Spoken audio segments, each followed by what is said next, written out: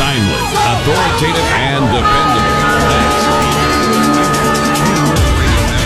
Good afternoon. Welcome to the Fontanelle Final Bell here on the Rural Radio Network. I'm Susan Littlefield. We're going to look at a kind of a smorgasbord, shall we say, of different things that have been happening in these markets today. Of course, last night's notice from the president with the declaration on the packing plants. How's that affecting the trade? Add to that, we're going to talk a little ethanol and gas numbers that are coming out, a little bump in the crude oil. Not that big of a bump, but as our guest said today, when you go from zero to anywhere up, it's a move.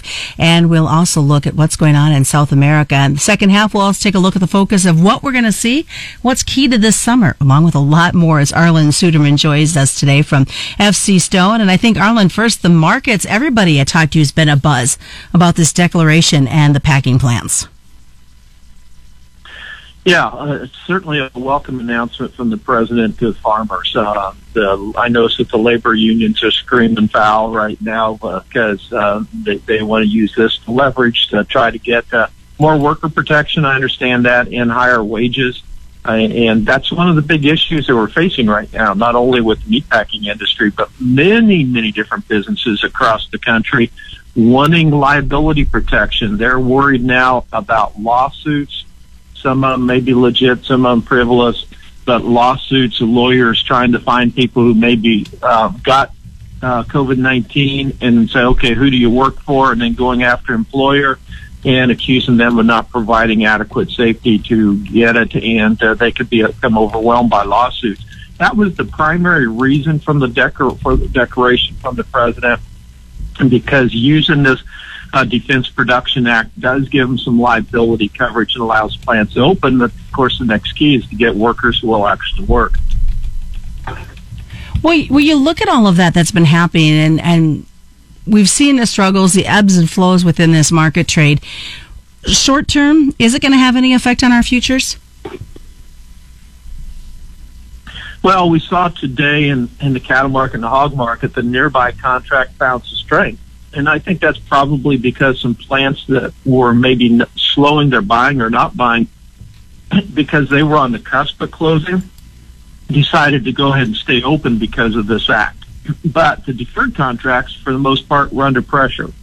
And that's because we still have a problem. We still have to get workers working in these plants. We still need to be able to get the demand back up for animals, and that may take some time. You know, we're not going to reopen these plants tomorrow. It's going to take some time to get a plan that's going to be acceptable to the employees so that they come back to work and we can reopen these plants and get them back to full capacity. It's one thing to open a plant. And we've had plants that are open with 300 to 400 employees not show up because of COVID-19, and you still can't have much capacity from that.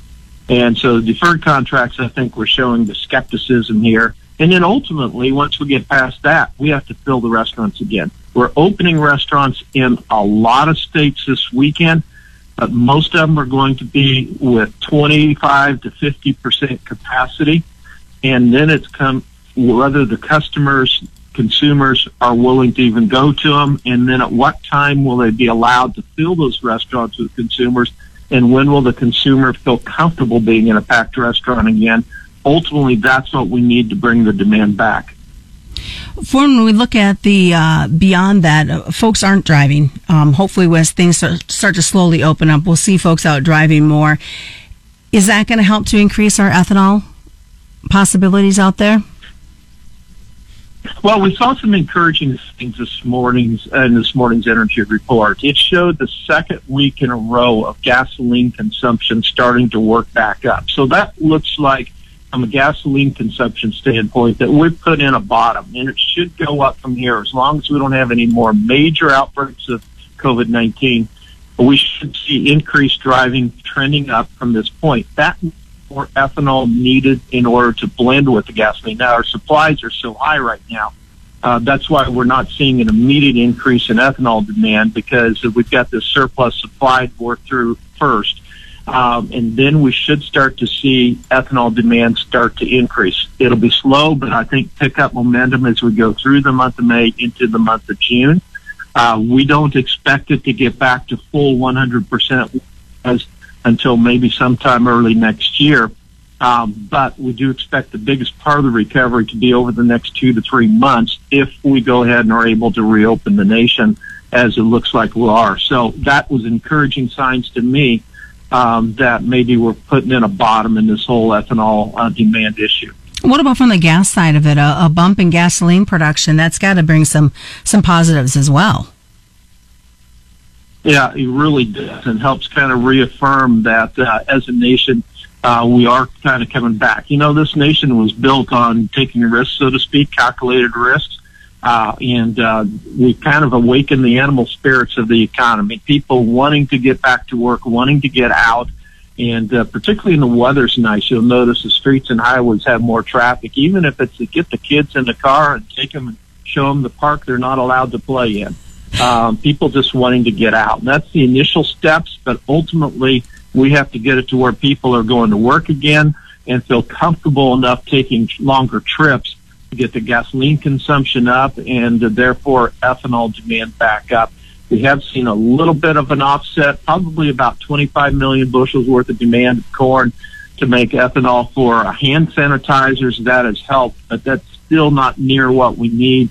And I think bottom line is we're probably still going to see USDA have to lower their ethanol demand estimate further, probably to about 4.780 billion bushels by the end of the marketing year. And then we can start improving again as we go forward. And a good snowball effect, get folks out there a little bit, still doing the safety distance, get some food, get in their vehicles and do some driving. And when gas is cheap, there's incentive to do that. Very much so. Well, stick around, folks. When we come back, we're going to continue the conversation with Arlan Suderman as we're going to look at global currencies, also what's going on in South America.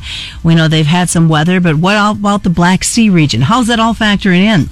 It's a lot coming up on the Fontanelle Final Bell on the Rural Radio Network.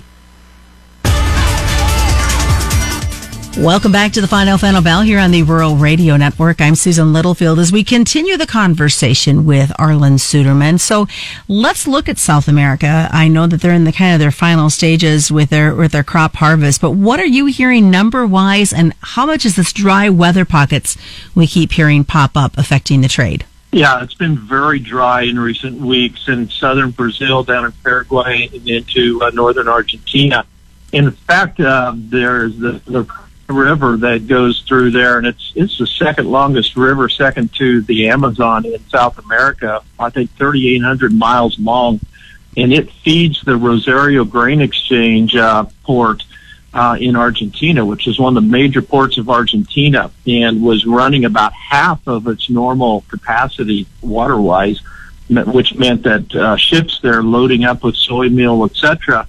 Argentina is the largest exporter of soy meal.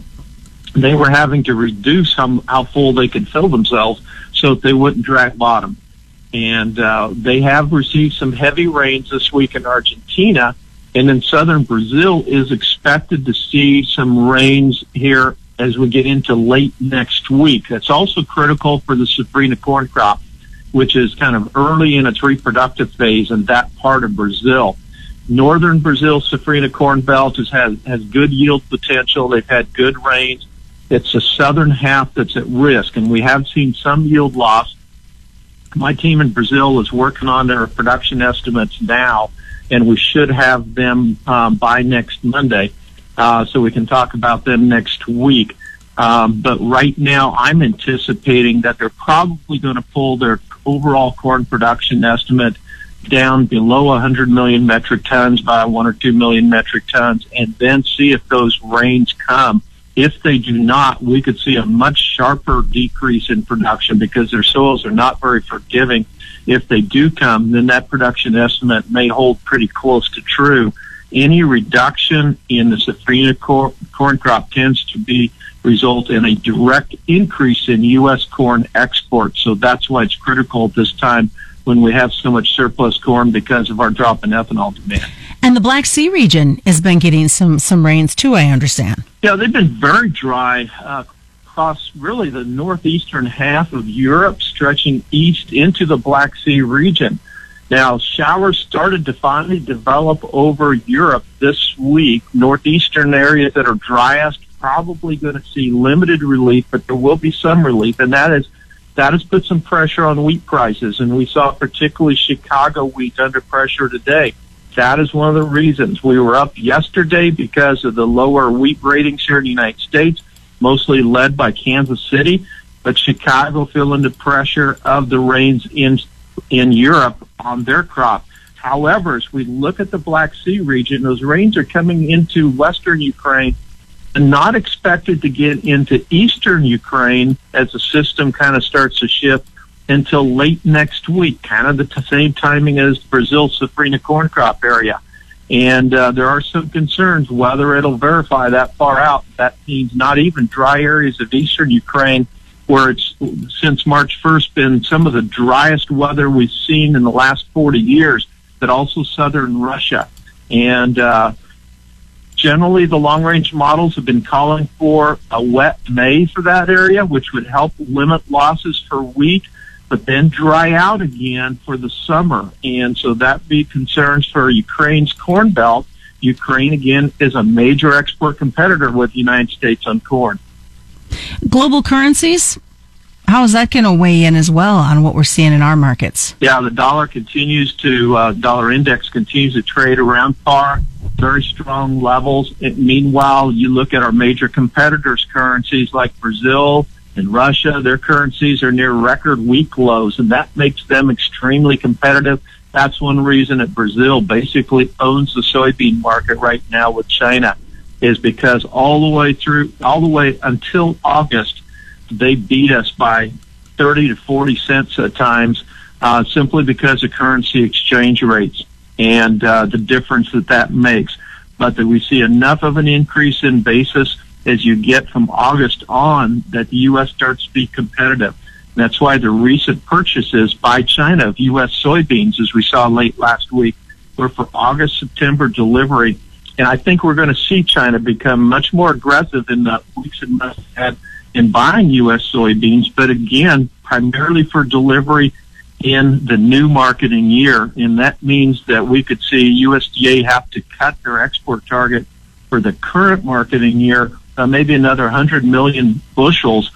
Probably won't do that all at once, but incrementally over the next several months. All right, sounds good, Arlan. What's the best way for folks to reach you?